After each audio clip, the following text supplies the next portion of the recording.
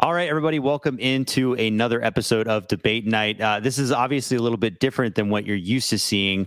Well, you're not seeing Brodie at all. I'm not sure what entrance he has planned. I'm assuming that's why he decided to disappear from the camera.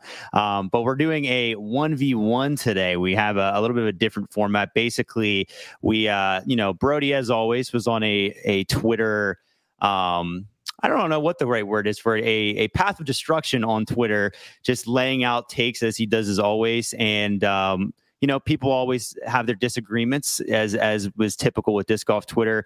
But we're joined as well today by Dana Vicich, and he, a lot of you are probably familiar with Dana, big part of Disc Mania for a while, been in the sport now for a good bit. Thanks for joining today, Dana.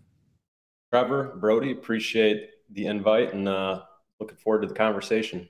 Yeah, so Dana is somebody who had some disagreeing opinions. He had some differing opinions, I should say, to some of Brodie's takes, and was gracious enough to come on the show, do a nice friendly debate, and actually talk these things through, which is really cool because a lot of people, on Twitter like to just say their piece and get out of there. But Dana decided to hop on the show, and we're going to talk through some things. Brodie, are you ever going to hop back on the camera? Still not there. Okay, well, Dana, we're going to start with our first topic. Is this a wait thing that he's gonna do? Oh.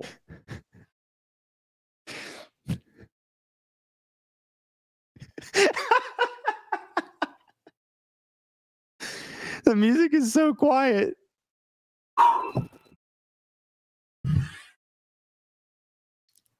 Let's go. Okay, what was the song choice there? I could royalty free, of course. Okay, that's good. We are good to go. But you kind of already said it, Trevor. I just want to say big shout out to Dana for actually jumping on here. Very surprised and very excited because I suck at tweeting. I really do. I'm really bad with words. My spelling is terrible. My grammar's terrible. And I'd much rather just talk and have a convo. So, Trevor, thank you for setting it up. Dana, thanks for jumping on. All right, well, we're going to hop into kind of our first topic of discussion, and this was something that's been kind of long term on Twitter, been a theme. And to be fair, the foundation, we talk about it a lot, and that is the trophies and the quality of the trophies on tour and for the majors. It's been something that we've talked about a lot. This was kind of stirred up a little bit more whenever Brodie was talking about the trophies a lot, and Dana then tweeted saying winning trophies is greater than rating them. May have called Brodie a chump as well, but Dana, so what is your opinion on all this? What did you mean with that tweet? And what do you feel is the current state of trophies? Do you think they're acceptable? Do you think it's just not a huge issue? How do you feel about all that? Yeah, I mean, it's such a wide-ranging topic, trophies and like events, and I think we could focus on like high level pro tour major trophies versus like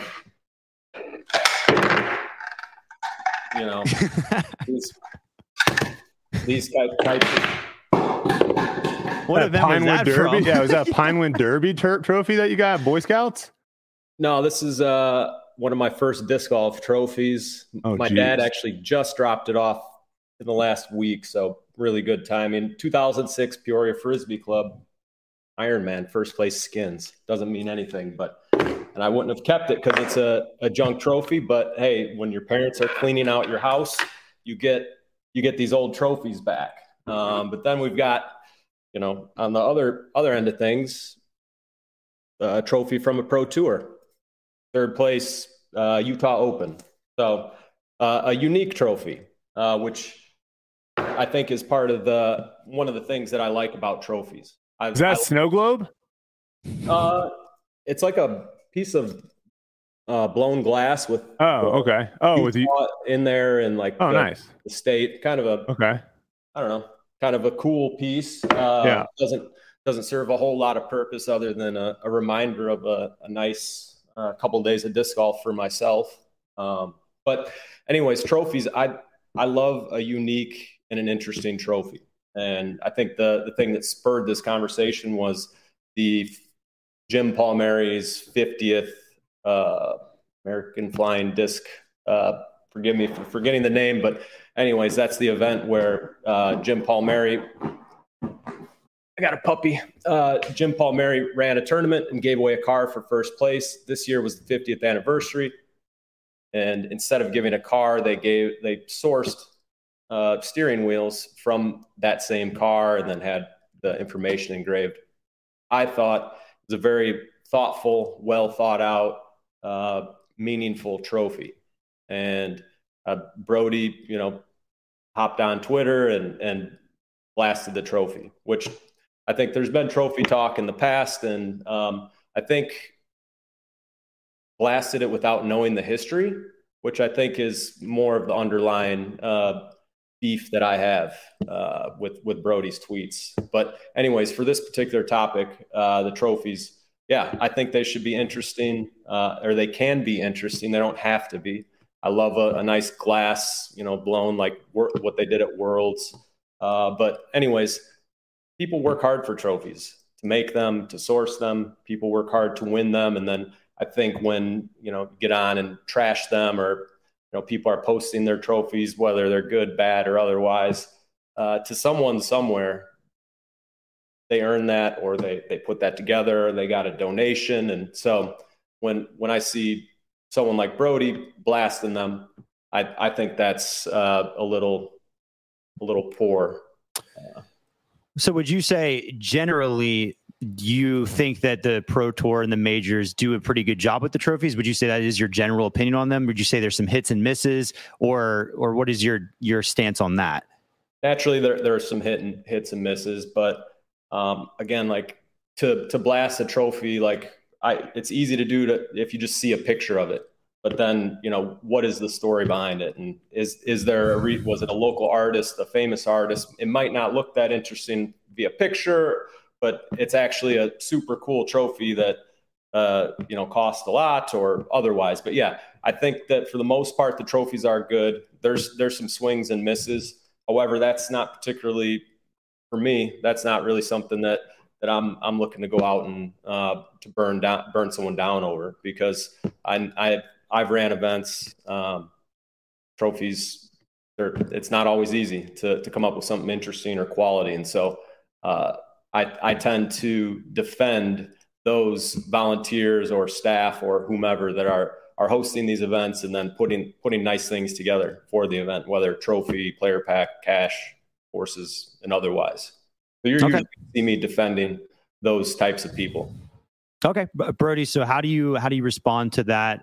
What is your reason for rating the trophies? What is your philosophy behind the trophies? And if you think they need improvement, what is your thoughts on that? Yeah, well, I'll go through first. You say you weren't prepared, but you brought 2 trophies, so that was kind of cool to kind of go through memory lane there a little bit. And I think you hit the nail on the head when it comes to like winning trophies. It's so much more to the person that wins it. It's so much more about what that tournament meant, or what that event meant, or whatever it was that ended up giving you the trophy.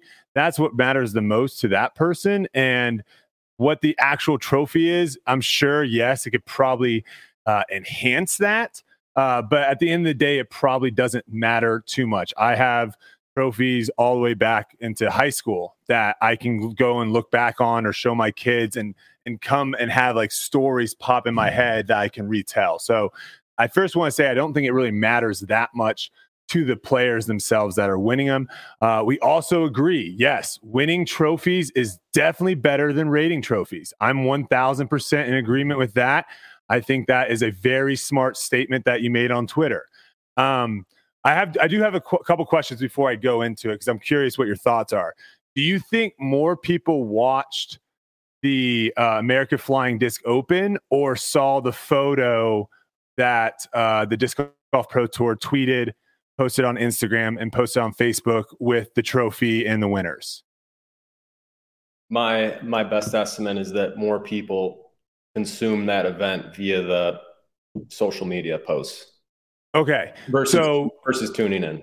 Gotcha. So they would have missed all the history that was talked about that was through the event. All they're seeing is the photo and a steering wheel. Is it on them now to then say, hold on, before I say what I want to say about the steering wheel, let me dig in and research what the steering wheel means? Or are we assuming that most people are just going to see the photo and be like, that's kind of weird that they want a steering wheel?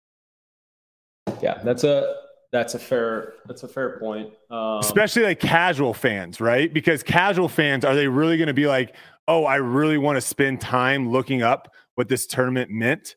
Or are they just going to see that photo that, Ezra Robinson won, Miss Frisbee's won, Chantel, and then just having a reaction of like, oh, that trophy's kind of, okay, that's kind of interesting. Yeah. And I think what, looking ahead due to this, maybe what we're talking about here is that it should become part of the standard operating procedure for the Pro Tour, PDGA or whatnot, is to, if there's a historical reason for the trophy or some sort of significance aside from, if it's something out of the ordinary, maybe there should be some sort of education, so people aren't confused or people aren't ripping, what is actually a really cool and thoughtful steering wheel trophy. Yeah, people know. I still think it's a bad trophy, but it definitely got better once I heard the background history of it. It definitely obviously wasn't, a random steering wheel like I initially had thought. Someone asked me like, why was it steering wheel? And I was like, well, it says like, first off, I thought it was maybe like to a plane because it's the American Flying Disc Open. So I thought maybe it was like the steering wheel to a plane. I was like, okay. But yeah, once I kind of heard the history a little bit more about them giving out the car and it's a steering wheel from the car, I was like, okay, that makes more sense. Doesn't necessarily make it a good trophy in other people's opinions or other people's minds. The other question I have is, you did mention that you thought some trophies were hit or miss, right? Some trophies are awesome. We'll just keep with hit or miss so I don't, add any words. The missed trophies, how do those people know it's a missed trophy if no one says anything about it? How does who know? The people involved, the tournament.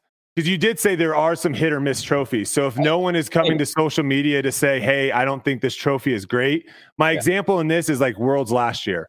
That trophy got absolutely annihilated. And it should have. It looked like a third grade children's art project.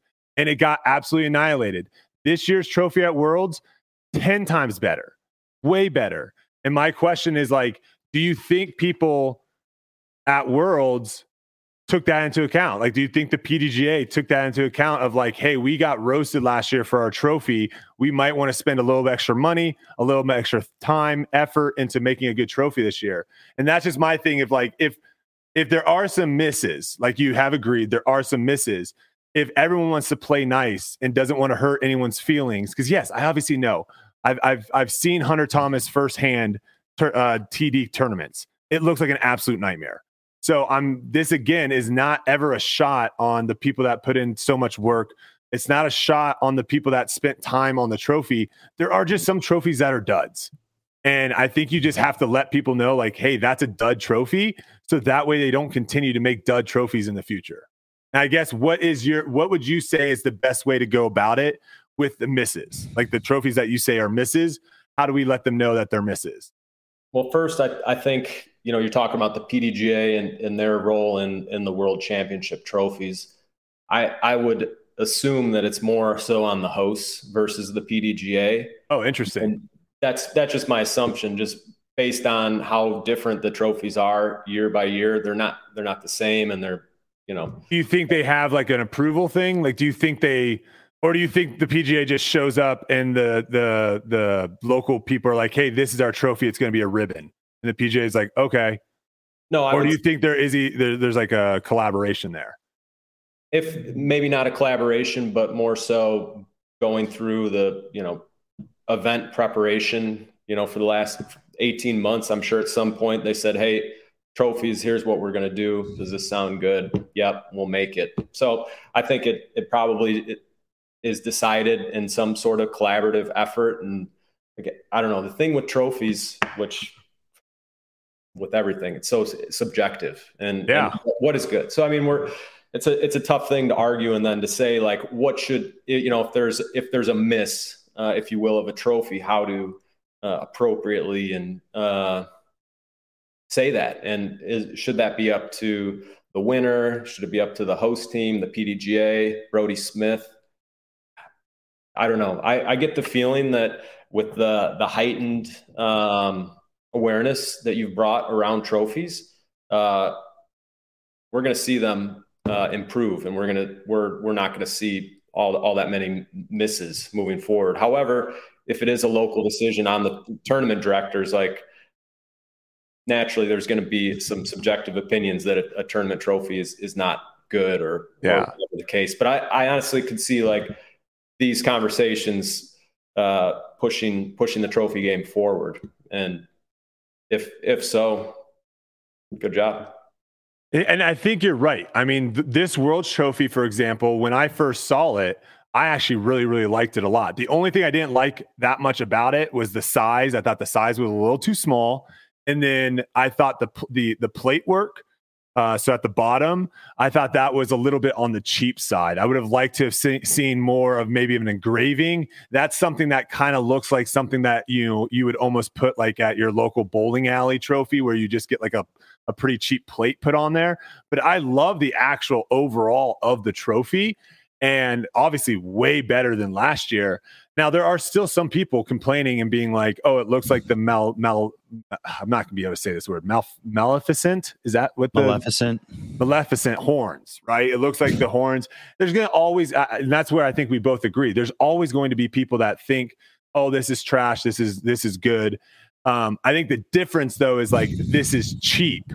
I think that's one that I think a lot of people can agree on, of like, oh, this just looked like someone and that was kind of the whole running joke, was someone just went into the garage and was like, I need to find a trophy.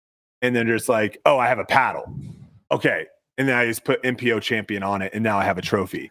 To me, that's where that was what I was trying to, get tournament directors or whoever's in charge of trophies. And like you said, I kind of agree that now if I'm dealing with trophies, again, this is on the pro level. Most of everything I tweet about and talk about is on the pro level. I think people are going to be a little bit more concerned with their trophy, where I think before it kind of took a back seat and no one really cared, which is, to me, I think that's just a respectful thing, not only to the winner, but also, like we said, most people are only going to see the picture. And that picture also might go through to other people that aren't even in disc golf via social media. And it'd be nice just to have something that looks a little bit on the, that's kind of like a professional looking trophy. That's my I guess my final take on it. Yeah. But I agree. Winning them's way better than rating them. Sure. Naturally. And I mean, when we're talking trophies too, like it's not a secret that a lot of these players that win a lot of trophies, they're giving them away. They're leaving them at Airbnbs, at campgrounds, wherever. So how much do you invest, and how much does it matter if, like, someone that, let's say, is winning hundreds of events, they don't really care. They just want that notch on the belt. They want that title, whether it's Pro Tour, Worlds, US. Well, that's the last thing. That's the last thing people are going to remember a tournament by. Is the trophy? Well, that is legitimately the last thing you see, right? The trophy presentation is pretty much the last thing as a viewer. If you're watching the tournament, that is the last thing you see. And then obviously all the social media posts that come with it, the trophy is in it. So I would just assume that you would want to like have your last like effect be a strong one, and not one that's like people all of a sudden talking about the trophy. Because like no one's talking about the World's Trophy. It's just no one. Last year, man, no, people couldn't stop talking about it, right? Looked like they people were talking about the Star Wars thing where they iced Han Solo. That's what they looked like.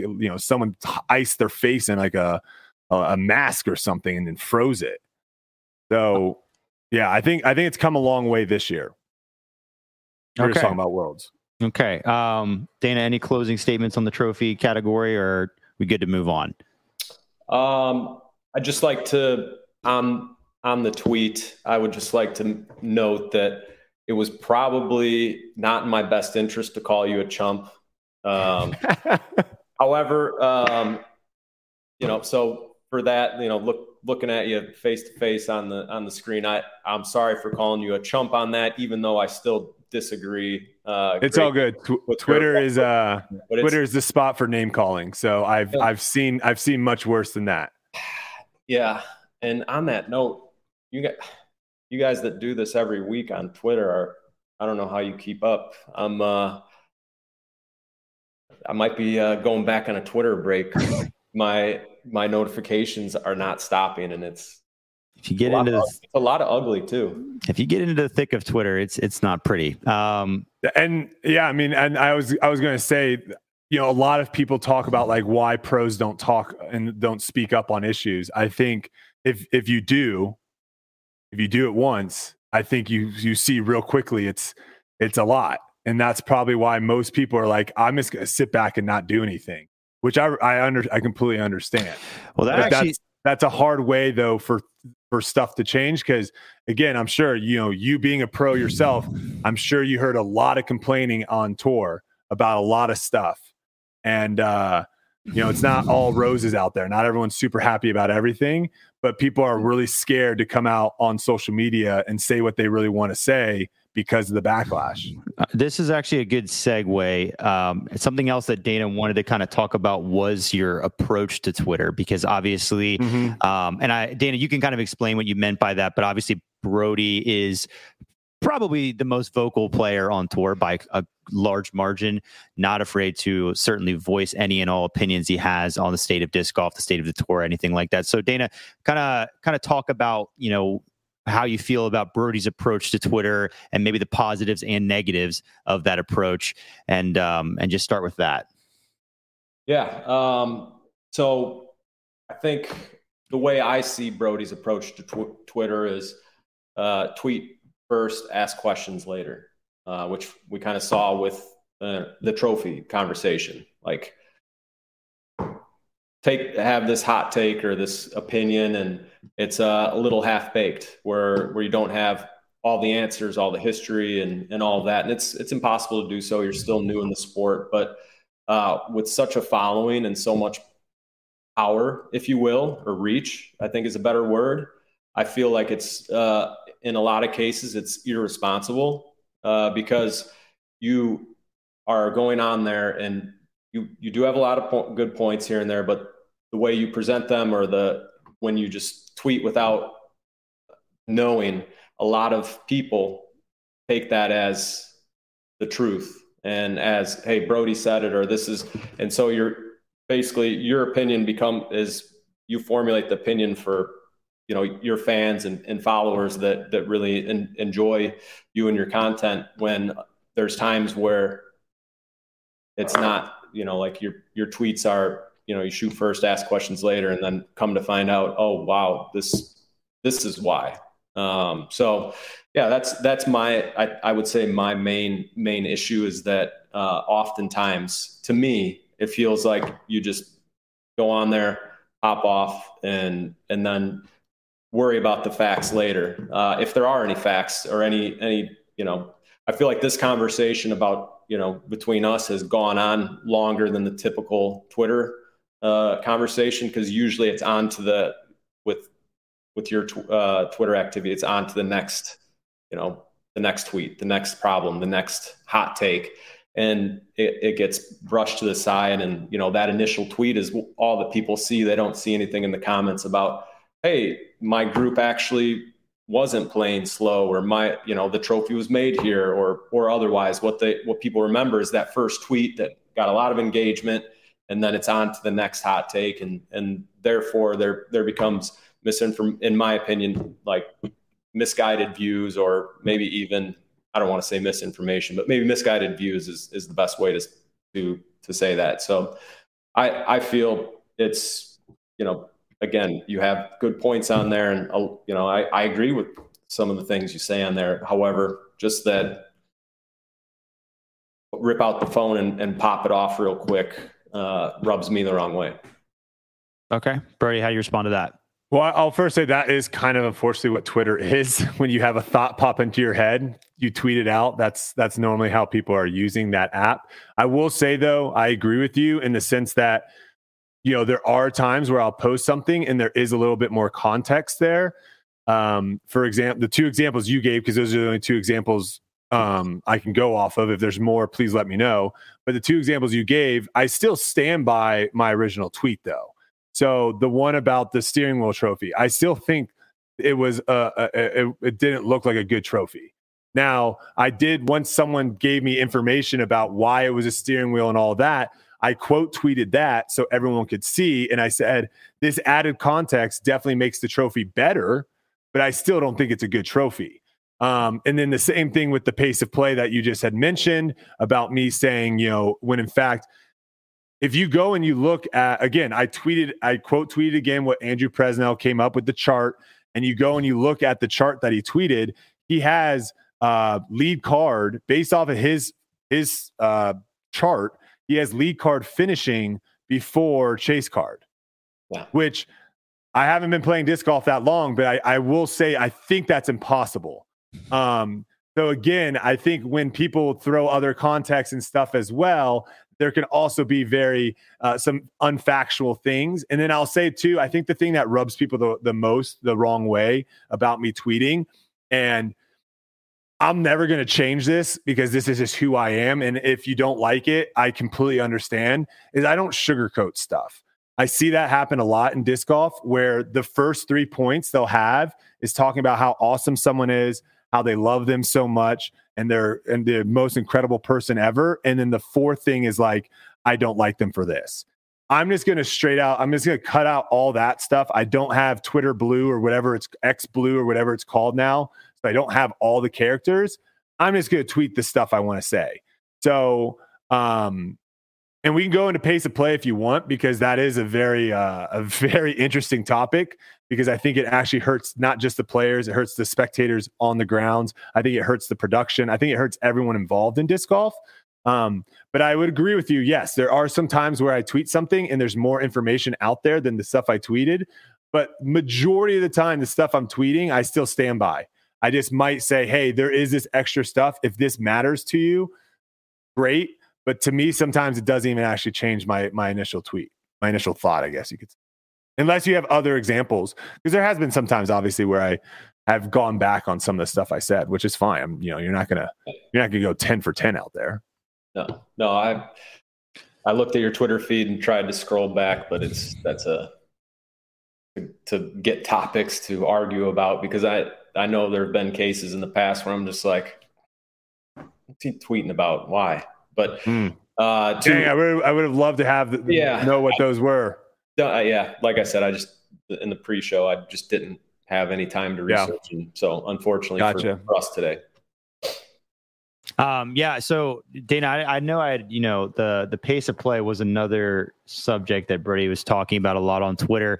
Do you, and I didn't really gauge your opinion on this one necessarily yet, but is that something, do you agree with? Do you think that those tweets were well founded, or do you think that the pace of play thing's being blown out of proportion?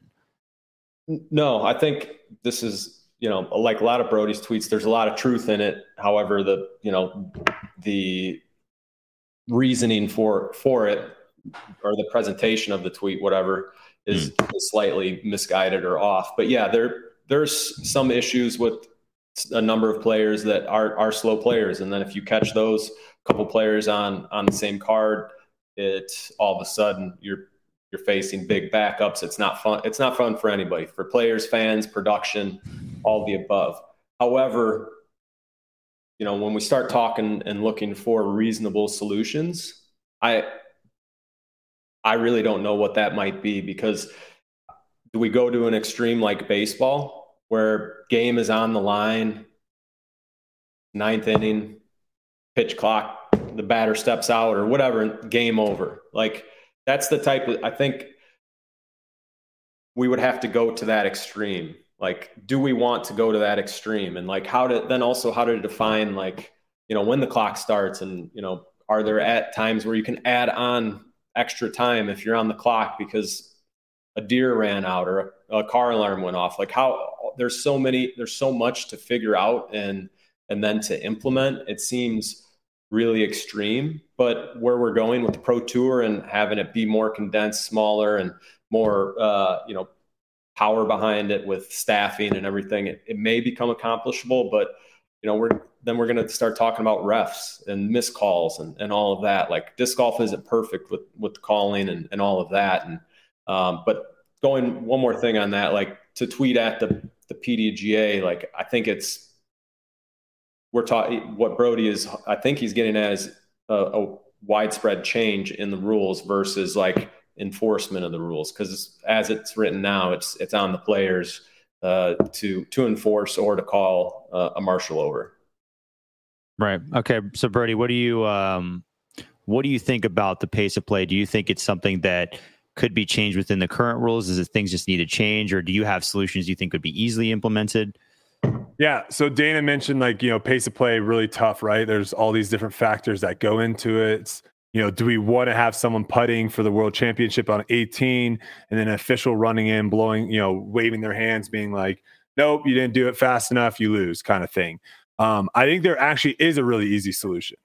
And it's one that I literally did myself when I was there on Sunday. I was watching on the grounds, and I noticed that there was no one on hole 17. There was no one on hole 13. There was no one on hole 12 or on hole 14. I couldn't see if there was anyone on 16 because it's way back in the woods. And then I believe it looked like there was no one on 15. So that whole portion of the course, no one was there. And I was like, what's going on? But then I went on to UDisc and I scrolled down, and lo and behold, I got to see that someone was on 18 and someone was on 12 at that time.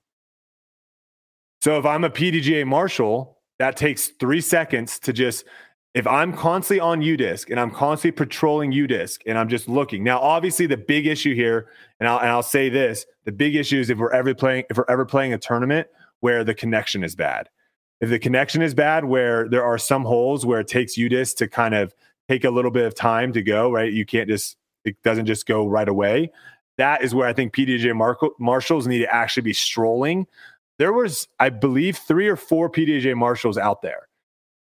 They can be strolling a 5-hole loop and make sure that there's no gaps, or there's not gaps that are starting. And then all you have to do is, when you see that there's a massive gap, when you see that there's a 3-hole gap between cards, all you have to do is go to the card that has that gap and then just watch. And if you start seeing people walk slowly, if you start seeing the card hang around the tee pad and talking for a minute and a half before anyone goes to throw, if you start seeing someone pump fake for 60 seconds on a putt, then they can step in and say, hey, you guys are on the clock, or whatever it may be. And you can even do that at the beginning. You can even walk up to them and say, hey, there's a 3-hole gap in front of you guys. You're on the clock. And then as a card, because I think right now, and I think I was seeing this from some other people tweeting that were at the event. I think right now, a lot of the vibes I get is like players play as a casual round. They throw their shot. Everyone watches it. The last person that throws, everyone watches it. And then they go and walk back to their bag. They pick their bag up, and then they walk and talk. If it was more treated like, hey, like time of play, like pace of play, if we can play in less than 2 hours or whatever it is, that's going to be a better product for everyone involved.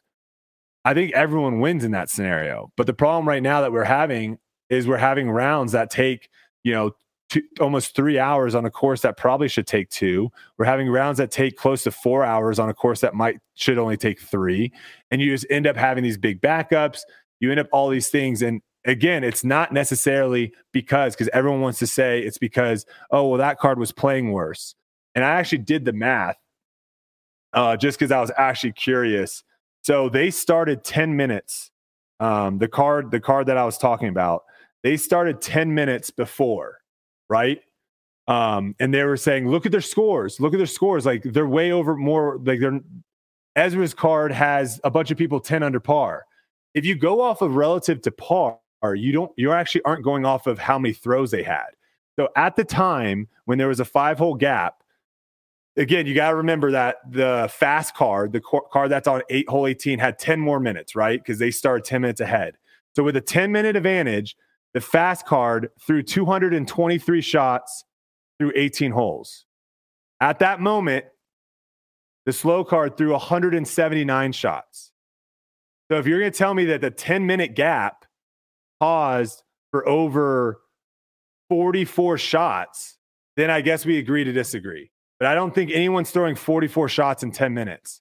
So the argument of like, oh, well, they're way less under par. They're not playing as well. That's why they threw less shots in way less time. And also, that's not even counting how much more walking that the fast car did. The fast car walked all 18 holes and threw 44 more shots.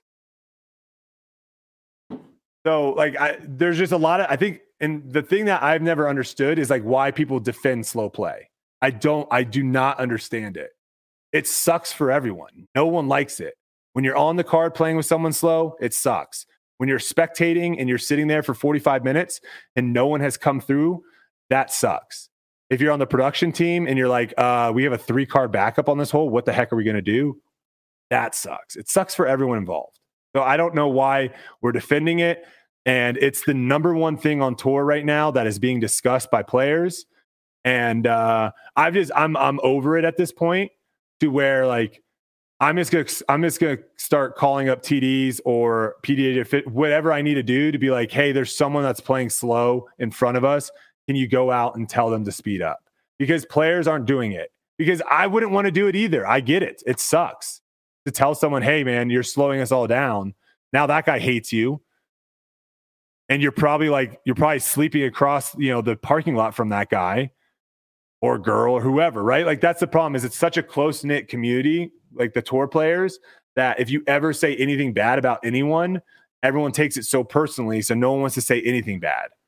And again, like a lot of people thought I'm calling Nico out. I'm not calling Nico out. There was actually other people on that card that other pros will say are slow players. There are tons of slow players on tour. And I would even argue that Nico's actually not that slow other than the occasional times where he takes a little bit long to putt. He's pretty quick at walking. And to me, I think that's way slower. If I walk up to my, sorry, I'm ranting right now. But if I walk up to my shot, that's, 450 feet down the fairway, and I turn around and I'm waiting for you to get to your shot, that's 440 feet, and you're 150 feet behind me doing this, I think that's worse than someone sitting at a putt for 60 seconds. Because you're going to be doing that on every single walk. And that's going to add up so much time. So rant over. That's my thought on pace of play. Okay. A lot to take in there.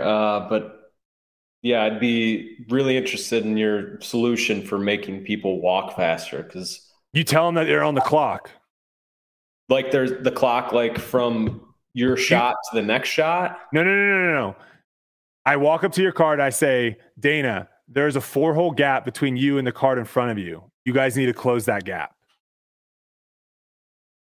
So instead of you walking like this now, walk like this. It's just a little bit more pep in your step. We're all professionals. We can all do it. I know we can do it. I know we can walk a little bit faster. We're not sprinting. We're just walking on a disc golf course. If I want to drag my feet, or if I want to strut like Paul McBeth, you're gonna get race down the fairway like Ricky, like that should be up to me. No, not when it's slowing the entire course behind you. It should not. No, because that's hurting the product. That's the main thing that the Disc Golf Pro Tour should be thinking about is the product. And slow play, no one likes it. No one likes watching anyone walk slowly down a fairway. That's not entertaining. I would also argue that I would say majority of pros could not care how you walk to your disc. You could skip to your disc. I don't think that's going to matter. So how you get to your disc, no one cares. That's not the entertaining part of disc golf. So the more we can eliminate the boring part of disc golf, which is the walking, the better. Yeah, and I feel like the walking, I think that's an issue that for the production side of things and like taking it in virtually, like from home, watching the stream is not an issue because we've got more. What about the players behind them though? What's that? What about the groups behind the person that's walking slow? Well, yeah, I mean, I'm talking about the production part. And no, but this is an issue that is where there's enough content, whether it's commercials, enough other cards, and then in the case of this season, there's enough players in contention that you're cutting live quickly over. But Have you watched a lot of live this year? You know what? I tuned out for a little bit of the summer, but I've watched the majors and a lot of the early part of the season. The majors have definitely been better, but I will say, someone that watches a lot, I would disagree with what you said, because there are times where I'm seeing people play tic-tac-toe. There are times I'm seeing people play card games. There's times I'm seeing people play hacky sack. There's times where I'm hearing people talk about what they're going to eat later. Why is that? Because there's a 3-card backup. And the cameras are on they're all on that card. So there's only so much you can do. Now, Worlds was way better because they're starting to, and again, I don't know if that's just because it's Worlds, but they had standalone cameras, which I think are huge. Having cameras on holes the entire tournament where you can see Luke Humphreys throw an ace, you can see Big Germ almost throw an ace. That's massive for generating content, but that's not the norm. And until that becomes the norm, we're going to need players to play fast, because I get it where you're saying like that doesn't mess up production if someone's walking slow. Well, it does if it causes a 3-card backup. And now the lead card's walking up to a hole and there's 3 cards already on the hole. And now they're like, all right, well, let's go to Terry. Terry, what are the vibes out there? And then we get to hear about the vibes on the court. Let Dana respond. Sorry, I mean, sorry if I went too long. Oh, you're good. I think I would argue that the bigger issue with the backups and everything is more hole design, which is a whole nother topic. And I think, what we saw at Smuggler's Notch is that the design on both courses keeps tweaking and getting harder and longer and all these other things. But they've also done some moves to eliminate backup holes and then known backup holes. And I think that's more so if we have the right course design, that's going to help with the pace of play a lot more than the times where the 3 slow players get paired up on a card together. But as far as like telling people to walk faster, like I disagree with that over telling them to not take 60 seconds on a putt. I'd say putt within 30 seconds, and if you want to walk at your pace, do it. But even if that causes backups, again, if you gotta, it's hard to argue. I'm not arguing for slow play by any means. I'm just trying to. But walking slow is a part of slow play, though. Those go hand in hand. I think he's trying to say it's a lot tougher to enforce because you're not going to necessarily clock a player from the time they throw to the time they approach their lie. That would be a little absurd. You can clock on the green or when you approach your lie. I try to look at these issues like from a top to bottom standpoint, from enforcement to creating the rules, and then we see it almost every year now where the PDGA changes a rule, and a lot of times it's a good change, but it's not worded. There might be a loophole or it's not worded correctly and there's confusion. Like I'd like to eliminate those rules. And then this just sounds like the whole walking thing. I disagree. We know that the game of golf does have a lot of ambiguity within the rules, and it is important to know that the PDGA does have a proposed rule currently proposed to start putting players on the clock and add a little more in the rules to back up that idea. But, there's only so much you can do between the throws, I guess we could say. I want to hop into just one more topic that was pretty prominent on Twitter, just to kind of wrap things up. And that has to do with the commentary, particularly in the FPO division. Brodie was tweeting about, it was Zoe Andyke who was doing commentary on a shot that was a forehand throw that hit really early into the ground, got a really nice skip result.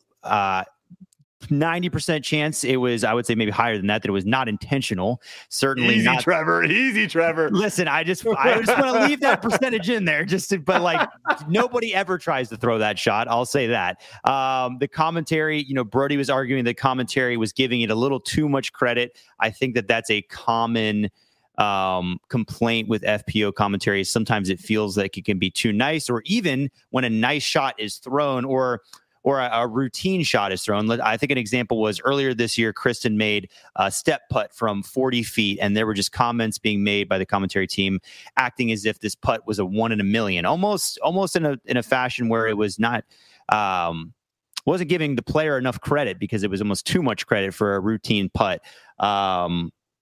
And in any case, Dana, you kind of disagreed with Brodie's approach towards that, maybe saying it was a little too harsh. What do you feel? Do you feel like the FPO commentary, is fine the way it is? Do you think that maybe it just, isn't right to approach it the way that Brodie did? What's your whole thought process there? Well, that particular clip, what's that? The anti-thrower. Yeah, I don't know. I felt like they kind of like laughed it off, and then Zoe went into explaining, why it did that. Because it hit perfectly. I didn't get the sense that she was trying to twist it into like this was a great shot that this player meant to do. I don't even remember who it was. Smith. I felt like that singling out that particular clip was not the best because to me she explained what happened, and then I responded with, hey, do you know Zoe? Not because that totally matters, but like color commentary, like people, that's when you're doing color, that's your personality. That's who you are. You're coming out. There's different styles. Philo's approach is different than Zoe's. That is different than Brian Earhart's. Then different than mine. And I'm going to take my personality and my how I view things, and you're gonna get to know me. And so to the point of color commentary and FPO commentary, we could have the best color commentator or play-by-play.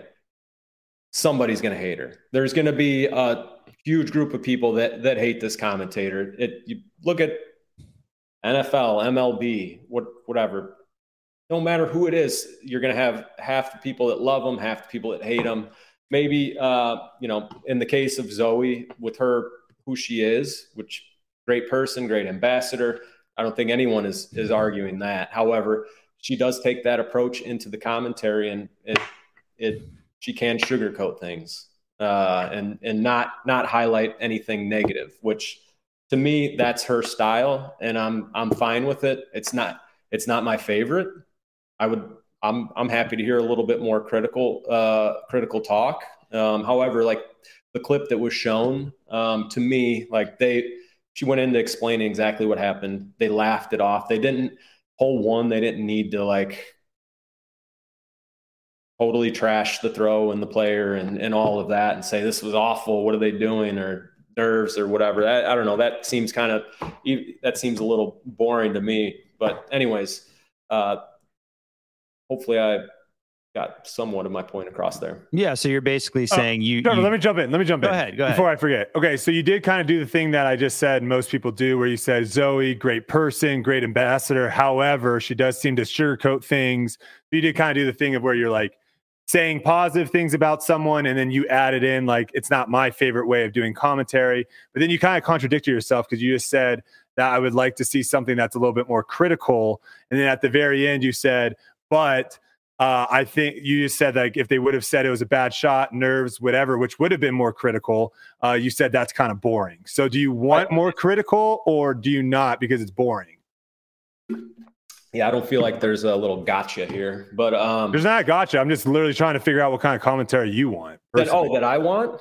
Yeah, because you said that you said initially with Zoe that you didn't like her commentary because she sugarcoats it. You would have liked to have it a little bit more critical because she doesn't go negative. But then at the very, very end, you said she didn't say anything about like, oh, that was a bad shot, nerves, and you said that would have been boring. But I would think that would be more critical. It would have been just like a little blanket, like on, hey, you see it and it's like, oh, that's a basic thought. That's what people watching that 90, everybody sees that. They saw what happened. So if you don't have anything interesting to say, or why say it? And I felt, but in that clip, Zoe, what she said was fine. But just kind of going back to, if I posted that clip and I would have said something completely different, then my followers would have then said, would have then believed me, right? Because you said initially, like, one of the reasons I need to be worried about what I tweet about is, like, when I tweet something, people are going to listen to what I say. And if I tweet something that's infactual, people are going to think that's facts. So in Zoe's position of where she is, if she says something, people are going to view that as that's what it is. So initially you might have thought, like, holy cow, that was a bad throw. And then listening to Zoe talk about it, you could do what Trevor's doing, which is like, I'm 90% sure that's a bad throw, but maybe it wasn't. Maybe she was trying to do it. So it is a little bit on the commentators to, try to do a better job of letting the viewers at home. And my big point on that whole thing is, if you go back and listen to it, she never says bad. She never says mistake. She never says anything negative about the throw. I think she actually uses the adjective perfect 3 times when describing the throw. And if you want to learn how to throw a forehand skip shot, you can go on YouTube and search how to throw a forehand skip shot. It's not a really good throw in disc golf, not super common. And especially for where Allie was, definitely probably not the shot you want to try to throw there if you're trying to win a world championship. I would have loved to have heard more about why that shot occurred and how to prohibit that shot. If I'm a listener and I'm like, gosh, I turf forehands all the time, I do exactly what she just did. How do I fix that? A little more breakdown into that, why that happened, I think would have been better for the viewers at home than explaining why a bad shot ended up being good. And it's to each their own. And this is why I think it would be interesting if they had did, like, I don't know how much work this would be, but if they did like 2 commentaries, right? Because some people love Jomez. Some people hate Jomez. And I agree with you. Every commentary, there's going to be some people that like it and some people that don't. So what if we did something that other sports are starting to do where, like, in the NFL, they have the Manning cast, where it's much more of a relaxed kind of commentary with 2 ex-players talking. Like, what if they did something like that, where you had the professional Disc Golf Network commentary, and then you have like a secondary commentary that's maybe more like Jomez, that's more like laid back and chill and talking. It'd be interesting to give viewers maybe different options. But yeah, I mean, I think when it comes to it, I think it goes back to my point of where people are friends with a lot of these people. And so Zoe's in a weird spot, because if she says, like, oh my gosh, Allie looks like she's really, really nervous right now. She dipped her shoulder a little bit farther than normal and just, threw it straight into the ground. She got a great break, but this is something that we need to look on to see if this is something that she can battle through, being in a position that she's never been in at a world championship. That might be, if Zoe says that and Allie listens to it, Allie might be like, oh, wow, Zoe, I thought we were friends. Why are you saying, there could be something like that. And I could see how that could be tough. But to me, as a viewer, I would love to hear that. Yeah, and side so years ago, we used to follow around the lead card tethered to a camera doing commentary, and I can remember being critical, saying not even something critical, but just facts, and having players turn around and get upset, like, even though we're way off to the side and not trying to be respectful of them. Those were some interesting days when we had to follow them around like that. But anyways, as far as like Zoe and Charlie, I think part of it too is like 5 rounds. Like you're hearing the same 2 people for 3-4 plus hours a day, whether it's on the MPO and the FPO side, and it can, those little things, they can add up and grind on somebody. But as far as Zoe and Charlie, like, I think earlier in the event, I heard Zoe say something and put a positive spin on it, like a bad shot. And I think Charlie quickly was like, that was just a bad shot, Zoe, or something along those lines. So, I mean, I think it's part of the commentary team. And then again, it's style, and it's a person, and it's color commentary, and it's also on the fly, and it's not an easy thing to do. I would say what you just said too is one of the big issues with commentary right now is like the roles, right? The role is for Zoe to talk about whether it's good or not. It's not for Charlie to, right? Zoe's the player, the color analyst in that position. And I'm blanking on what Charlie's position is. Play play. Yeah. Charlie's supposed to kind of just let you know what's going on, what stroke they're on, how many holes they're back by, or how many strokes they're back by, how long, he's play by play. So it's weird. It's a weird dynamic when you have the play by play having to correct the color analyst. Yeah. Right. Of when it's like, that should be the play by play should be sitting back, and whatever the color analyst is, even if they maybe disagree with it, that they should kind of let that go, because they are the expert in that chair.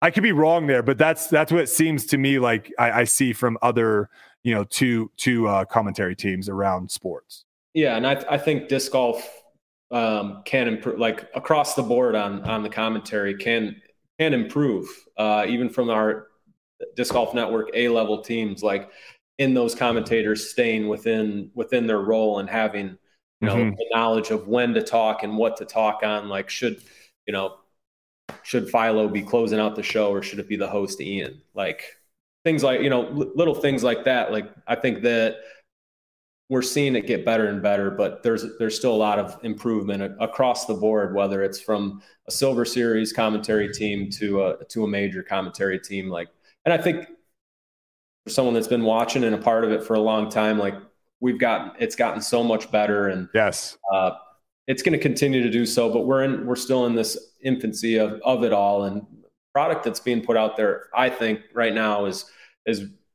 pretty darn good. And as far as like close on the commentary, it's just like we can go argue about whether the sky's blue or light blue or whatever. Everyone's gonna have a different opinion, and some people are gonna love Zoe's positive approach. Some people aren't gonna like it. Some people like me are gonna say, hey, next week it's gonna be someone else in the booth, or I can hit mute if I don't like it. But Zoe's fine. There's just he's got that positive spin, and that's not for everybody. Yeah, I also don't think it's for sports commentary personally. I don't think trying to make everything positive and sugarcoat everything is for sports commentary, because I think that's where you lose a lot of the facts. But you are right. I do want to just shout out like Ian and Philo for example. Like when they first started as a team, there was a lot of weaknesses. There was a lot of things that they were struggling with. And now you cannot tell me that if you go back and watch their first couple tournaments going, and now you cannot tell me that there's been a lot of growth there. They've gotten both significantly better. And, as long as they keep improving, and this kind of just goes back to my whole thing. If no one's really calling stuff out, if no one's really saying anything, and everyone just supposed to sit back and be like, well, it's not that bad. It's, me saying something that's not going to, I don't think we see much change. And that's all I'm saying is, and in that scenario too, I even just posed a question. I didn't even say this FPO commentary is bad. I literally just said, do you think this FPO commentary is being handled by kids gloves? And I was just curious what people thought. And you had some people obviously say no, and then you had some people that say yes. So, I need to charge my battery. Hold on. Battery charge break. While he's doing that, just want to thank everybody for listening to today's episode. Let us know in the comments if you enjoy this type of format, if you want to see more one-on-one debate night type episodes. But make sure to leave a like and subscribe to the podcast network if you're interested in this content. And make sure to give us your takes on all these debates in the comments below. We want to see your input too. Make sure to keep things civil in the comments, as the guys have done on the show today. But make sure to get your opinions across as well. Are we back in, Brodie? Yeah. Closing words? Yes. Yeah, Dana, big shout out to you for coming on here. Like I said, I was not trying to take a stab at you personally, because like I said, I was unfamiliar with your prowess in the disc golf scene. So I wasn't trying to take a stab at you or your career in disc golf. All I was saying is, like, me and Trevor have seen many a times people talk on Twitter, and then we're like, hey, come on the show, let's talk about it. Never do. So I just want to say thanks for coming on here. I do appreciate it. And hopefully at the end of all this, the only thing we can agree on is I am still a chump. Well, that's that makes two of us then, maybe even three if we want to. Oh, Trevor's no chump. Trevor is no chump. So Trevor is a dad. So no chump. Well, thanks again, Dana, for joining the show today. We appreciated you having you on. We won't keep you any longer. But do you have any final words to the viewers? Yeah. For all of you out there that are, what's the right word, tweeting with me or at me, go ahead and Google my name, go into PDGA. And I'm not trying to brag on myself or anything, but like I play disc golf. I still play disc golf. I used to play at a high level. So all those jabs and all that are just like Brodie, do a little more research. Dana's been around the block. Dana has been around the block. I thought you were about to open a huge can of worms when you were going to bring up your PGA number, because that's one that I'm waiting to drop a nuclear bomb. But I'm glad you didn't do that. Okay. Well, in any case, that's been another episode of Debate Night. Hopefully you enjoyed this episode. Not our typical format, but we thought it was, with everything going on and circulating on Twitter, this would be a really cool thing that you would enjoy. So let us know if you did, or if you did not, and that's okay. We won't do it again. But that has been the episode, and we will see you again next week.